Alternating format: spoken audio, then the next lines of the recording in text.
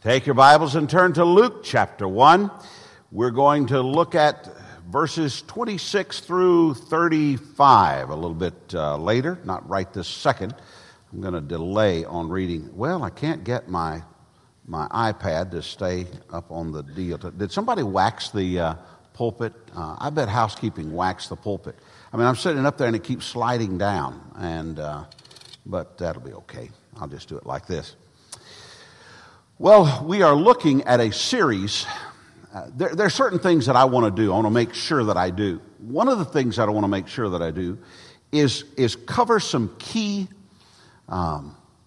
doctrinal truths that you really need to understand, and you need to know why they're important in your life.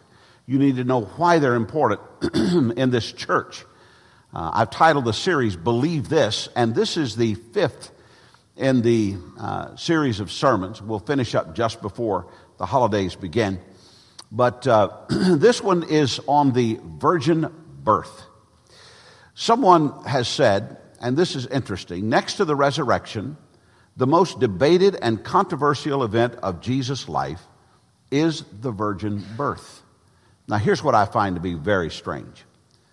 Knowing what I know about America today, Americans are 3 times as likely to believe in the virgin birth of Jesus as in evolution. This is according to a Barna research. I would normally think that's got to be an error, but if it's a Barna research, they're pretty accurate.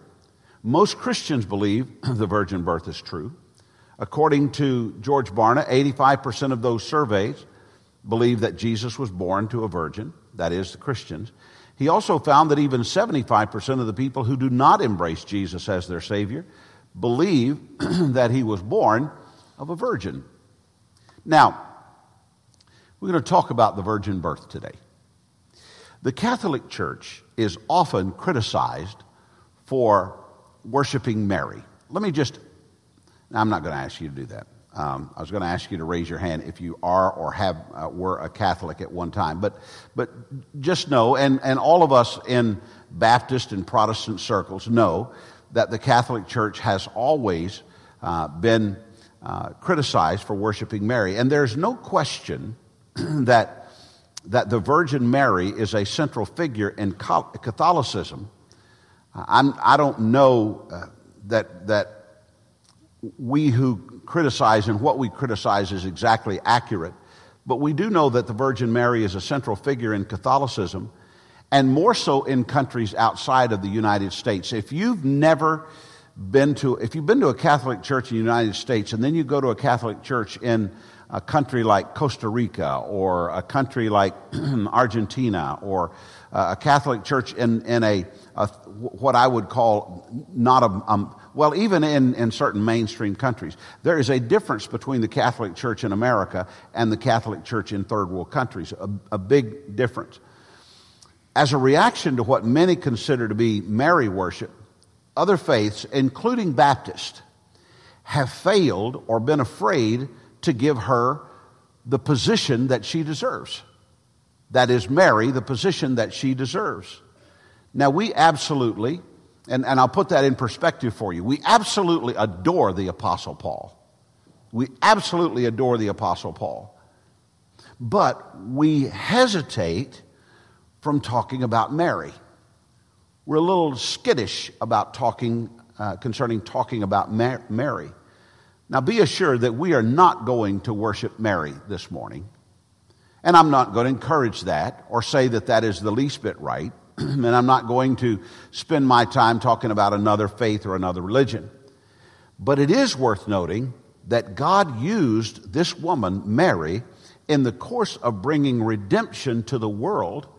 And that is the virgin birth, is a vital doctrine for all of us to believe. You must believe in the virgin birth. You just must. Let me give you an important verse that pertains, and I told you we'd read our text later on. Here's an important verse that pertains to the virgin birth of Jesus Christ. It doesn't seem like it's an important verse, but it's a very important verse and has significant impact on the doctrine of the virgin birth. This is from Psalm 51 and verse 5.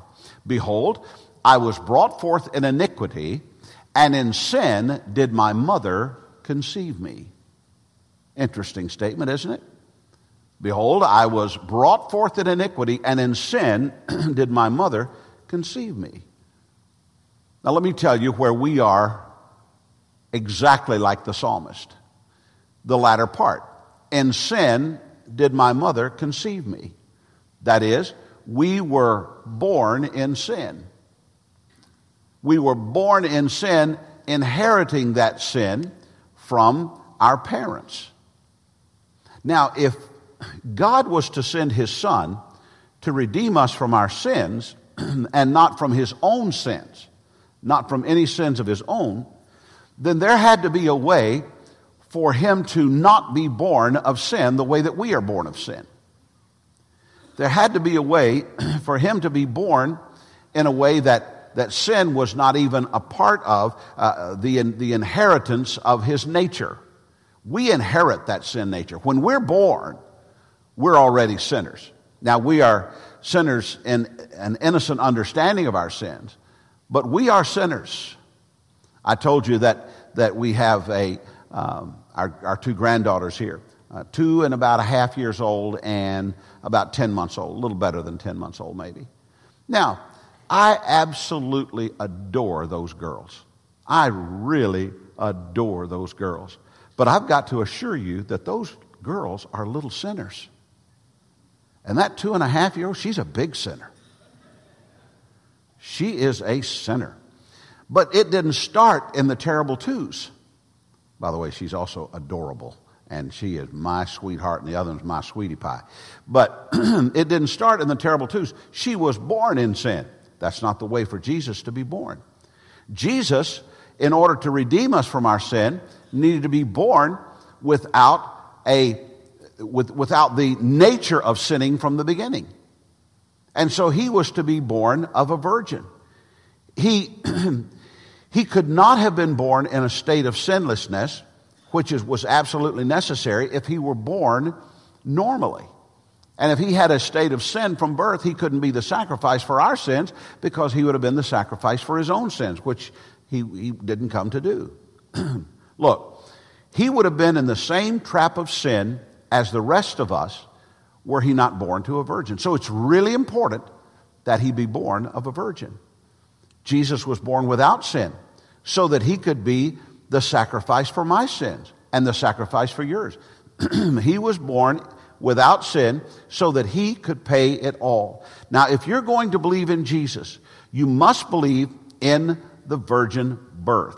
The virgin birth is his birth, and the virgin of the virgin birth is Mary. There's no way around it. Thank God for Mary. Now, that being said, let's look at our focus. First of all, let's see where the virgin birth was revealed. Where did we first learn that something like this was going to happen? Well, we go all the way back to the book of Genesis. We go to the beginning to find the beginning. And verse 15 says, I will put enmity between you and the woman, and between your offspring and her offspring, and he will bruise your head, and you shall bruise his heel. Now, the enmity is between Satan and the woman Eve, and her offspring which was to come. Her offspring which was to come was not Cain, was not Abel.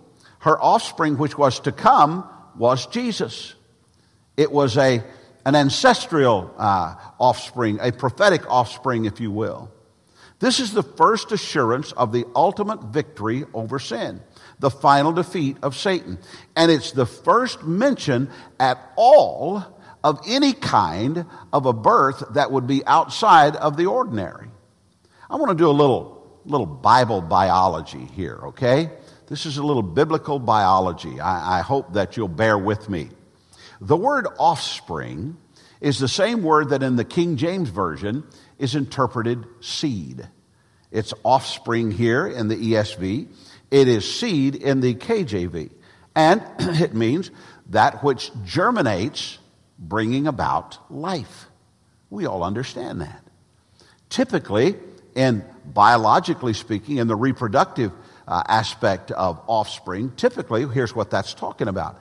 That's talking about the contribution of the male to the birthing process. There is no reference to man's seed in Genesis 3:15. It talks about the woman's seed in Genesis 3:15. No reference at all to man's seed. That's the first inkling of a virgin birth. Now, I'll grant you that modern science has found ways to circumvent the mating process in making a baby. However, they have not gotten around to or around the need for a donor male in the process. They have not gotten to where they can reproduce without a donor male. And I don't believe that they ever will. In fact, I'm confident they never will. At least there has to be some donor male at some point in the process.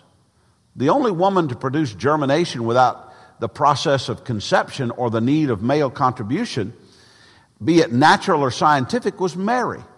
And she brought forth a child without ever having known a man or ever having introduced into her body that which was necessary for every other birth. Now there's your little biology lesson. Look, she did that. She was engaged.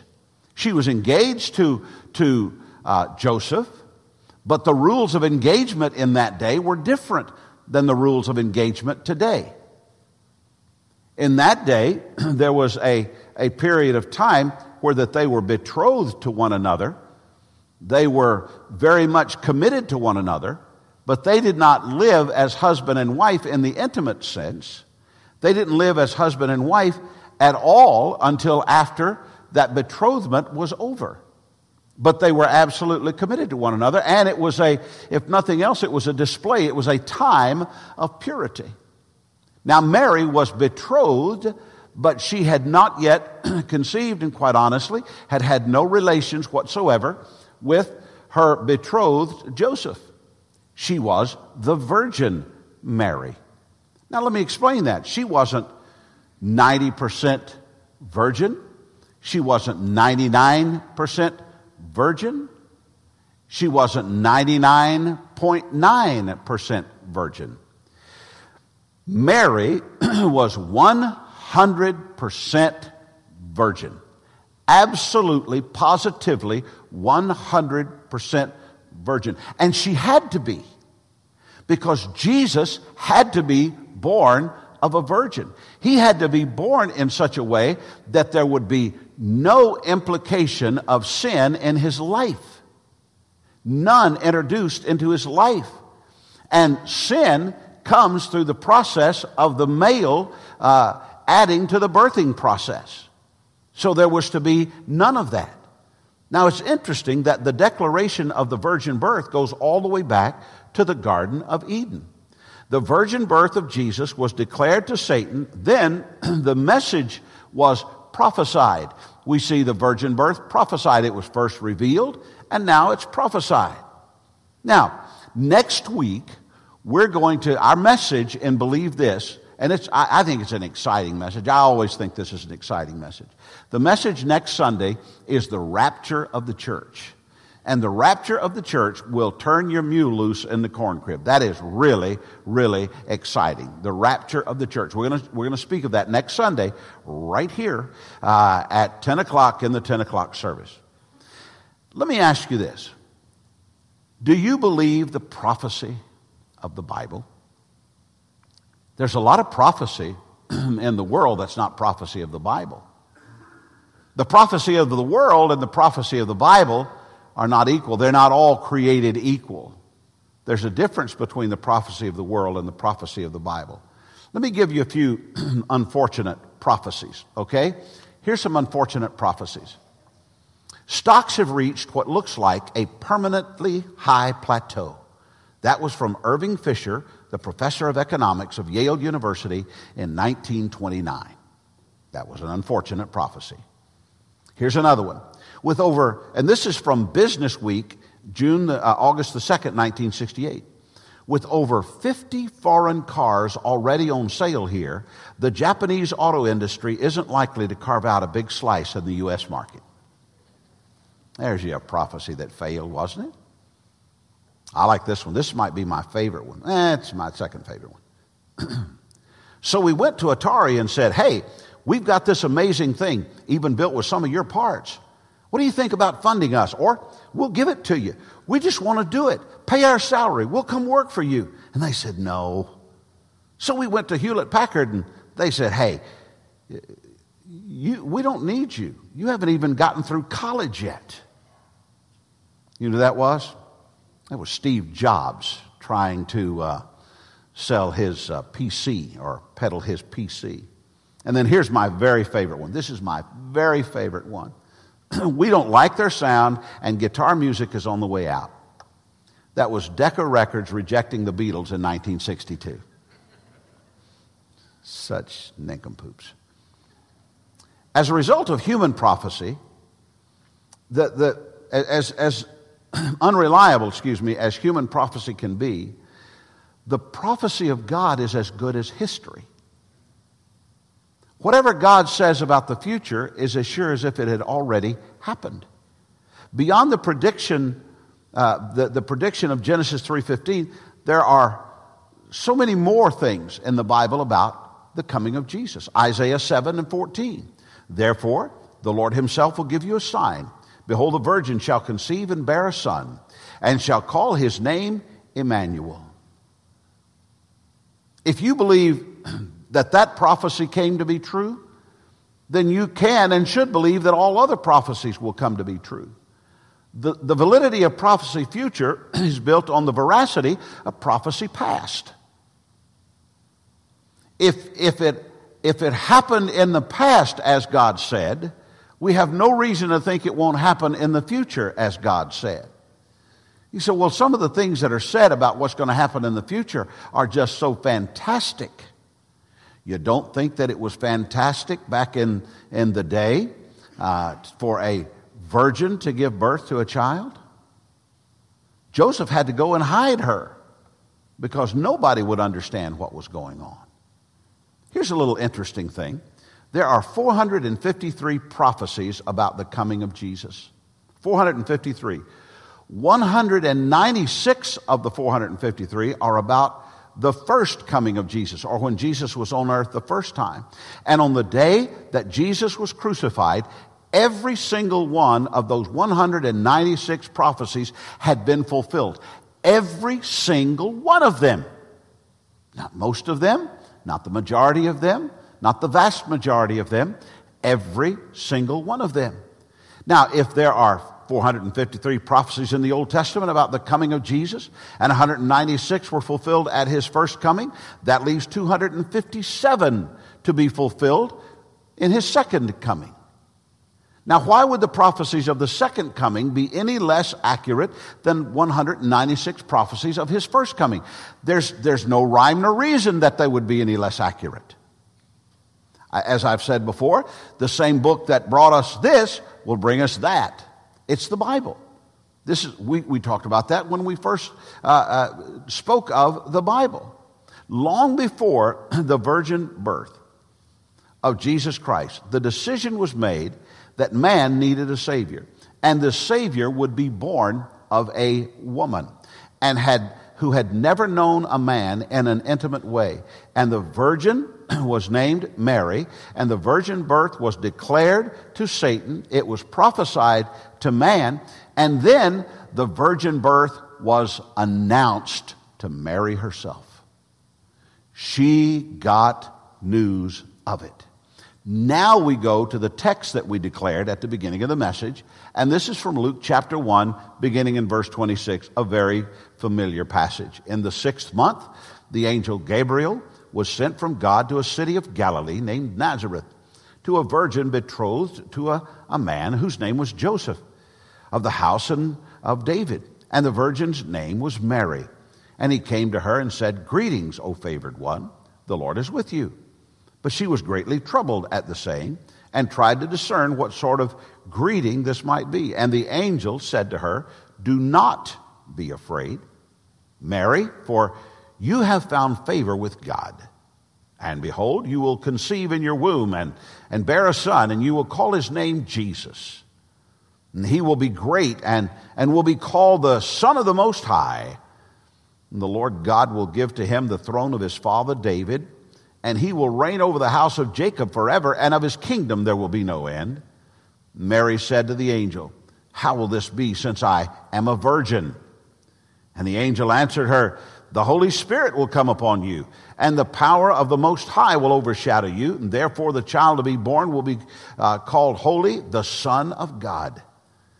And behold, your relative Elizabeth in her old age has conceived a son. And this is the 6th month with her, who was called barren. For nothing will be impossible with God. Let me show you 5 things out of that passage. First of all, the messenger. There was a messenger who came to Mary. The messenger was the angel Gabriel. There are 2 named angels in the Bible, 2 angels that are given names in the Bible.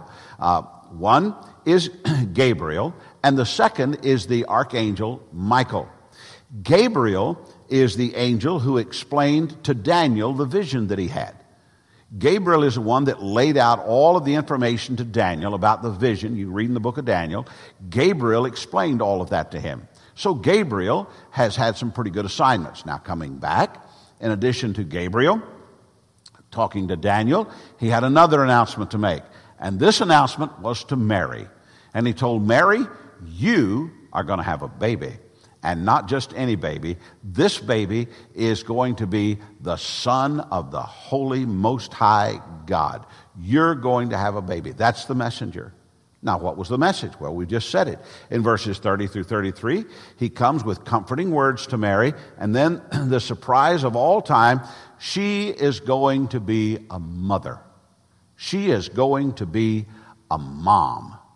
And the boy's name would be Jesus. He would be the Son of the Most High. Now, look, I've been in on a few announcements. You know, today they do some pretty interesting things in announcing the baby and then announcing the gender of the baby and those kinds of things. And Paul and Lindsay, they had an interesting and a delightful way of announcing that they were going to have the first baby and then the second to us. And then they do these reveals. Have you seen the reveals where they you either pink or blue or whatever it might be? And I think Paul and Lindsay on one of theirs did a little black and white video, and then it bursted out in pink at some point to show that was pretty close to what it was done, I think.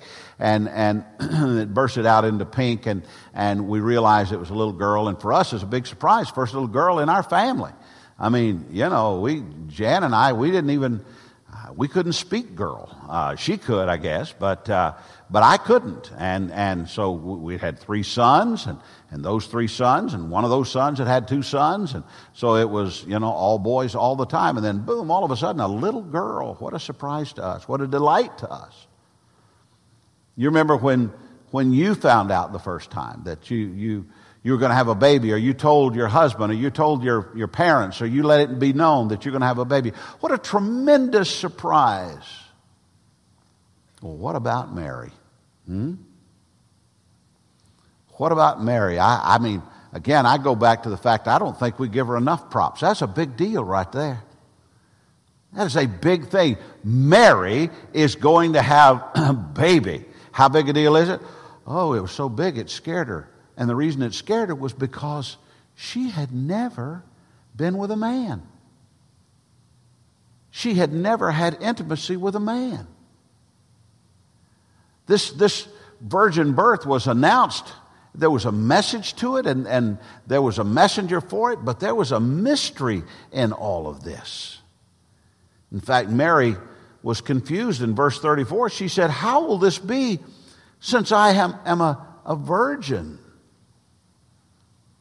How many of you have ever heard the term, where there's a will, there's a way? Would you raise your hand? You know, that's not always true, but with God's will, it is absolutely true. Where there is God's will, there is always a way.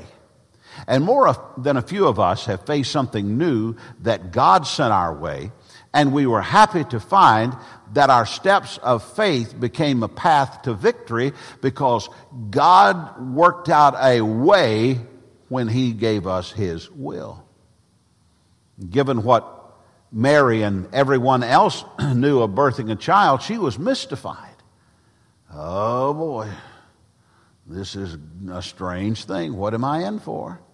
But Gabriel not only gave her the news of the mystery, he also answered a question and told her about the method.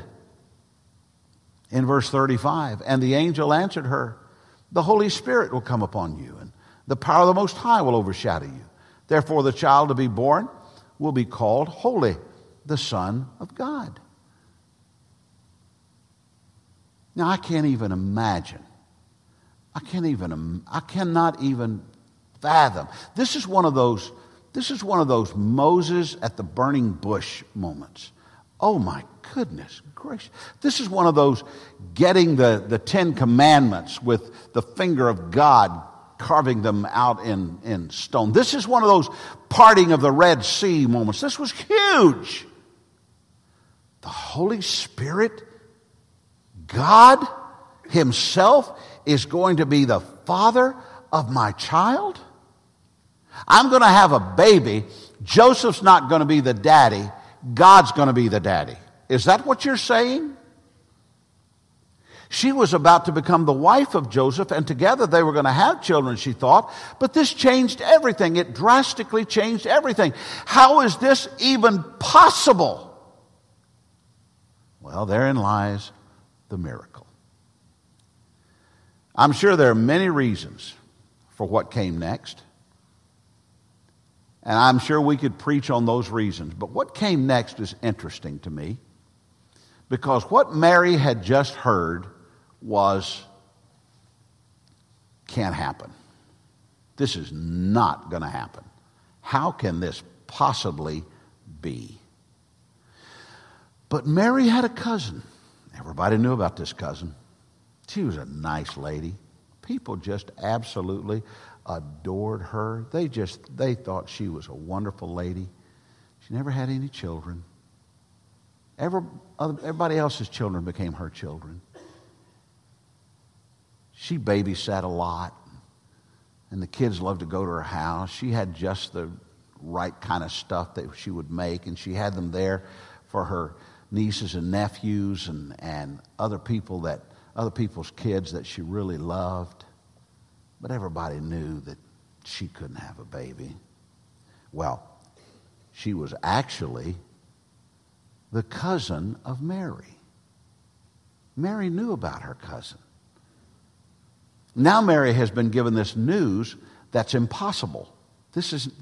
How can this happen? And so the angel goes on in verse 36, and behold, your relative Elizabeth in her old age has also conceived a son, and this is the 6th month with her, who was called barren. There it is. For nothing will be impossible with God. Nothing. Now, there are a lot of other reasons for the birth of John the Baptist. But let me tell you, and that was who Elizabeth, that's who her baby was going to become. But I will tell you that Mary had just gotten some news about herself, and she said, how is this going to happen? And said, oh, by the way, just in case you think this is not going to happen, you know Elizabeth, your sweet cousin that can't have babies? Well, she's going to have a baby in 3 months. And then Mary says, well, wow, I guess I'm going to be the birth mother of the Son of God. And as the power of this moment set in, Mary accepted it. And she took it in. And she said, yeah, this is going to happen. I have been chosen to be the birth mother of the Son of God. And in verse 48, she says, for he has looked on the humble estate of his servant, and behold, from now on all generations will call me blessed. Wow. Blessed. Man. I'm going to have God's baby. His name will be Jesus.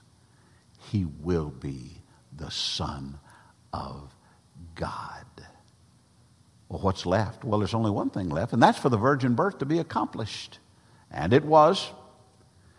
There are a lot of things that have happened the first time.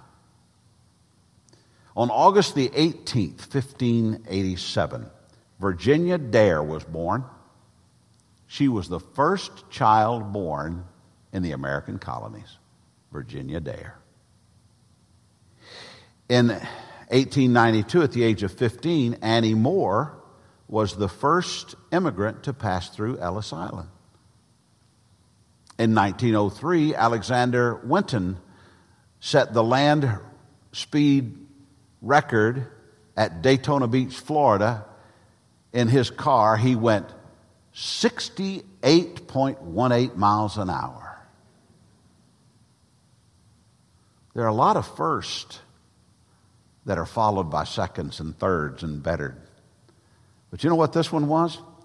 It was not the first, it was the one and only virgin birth. And do you know why? Because the world needed only one Savior to bear the cross for our sins. The Old Testament prophesied his birth, and the New Testament is the birth certificate of his birth. I have a birth certificate. I was born on March the 6th, 1950, in Gallatin, Tennessee. In a little clinic. Dr. Lovelace was the doctor that brought me into the world, and the nurse, her name was Hennessy. And I was born. I have a certificate at home that says that I was born. If any of you think that I wasn't, I'll go to the safe and I'll show you the certificate. I was born. The birth certificate for the Son of God is the New Testament. How cool is that? It's just the New Testament. Luke 2:4. And Joseph also went up from Galilee, from the town of Nazareth to Judea, to the city of David, which is called Bethlehem, because he was of the house and lineage of David, to be registered with Mary, his betrothed, who was with child. And while he was there, the time came for her to give birth. And she gave birth to her firstborn son, and wrapped him in swaddling clothes, and laid him in a manger, because there was no place for them in the inn. Luke chapter 2 and verse 11, for unto you is born this day in the city of David a Savior, who is Christ the Lord. Galatians chapter 4 and verse 4, but when the fullness of time had come, God sent forth his Son, born of a woman, born under the law, made of woman, made under the law. The virgin birth is no longer a declaration. It's no longer a prophecy. It's no longer in preparation. It is now recorded. There is a birth certificate. We call it the New Testament. Jesus Christ was born, and he was born of a virgin. Jesus was. We do not look forward to it now, we look back upon it. It is as real as any birth, and it is our joy, it is our rejoicing, God's gift of love to a lost and dying world. Well, the secular news rarely gets it right, but on occasion they do. And it's been a few years now, but Newsweek magazine, which I do not read, but Newsweek magazine conducted a poll asking some questions about Christ and his birth. Here's what they found. That among those surveyed, 67% believe the entire story of Christmas is historically accurate, and 24% believe the story of Christmas is a theological invention. There were other surprising results. The survey revealed that people believed that if Jesus had never been born, there would have been serious consequences. Here's some of the consequences they feel like would have happened had Jesus never been born. 63% believe that there would be less charity had Jesus not been born. 61% believe there would be less kindness had Jesus not been born. 59% believe there would be less personal happiness that had Jesus not been born. 58% believe there'd be less tolerance had Jesus not been born. And 47% believe there'd be more war had Jesus not been born. That survey may be true and those people may be right. But here's what I know for certain, absolutely for certain. Had Mary not conceived Jesus by the Holy Spirit and given birth to him and mothered him and watched him die on the cross for our sins and on the third day overcome the grave, I know that for certain, had those things not happened, there would have been zero chance for me or you to go to heaven at the end of this life. That's why the virgin birth is so important. That's why it's such a vital doctrine. That's why you've got to hold on to it. Without the virgin birth, there's zero chance that we would go to heaven. The birth of Jesus Christ to a woman, a virgin, gave me and it gave you a chance to be forgiven of all of our sins. I was born in 1950. I was born again in 1958. And today, I'm on my way to heaven because Jesus was born of a virgin and did all he was prophesied to do. What does the virgin birth mean to you?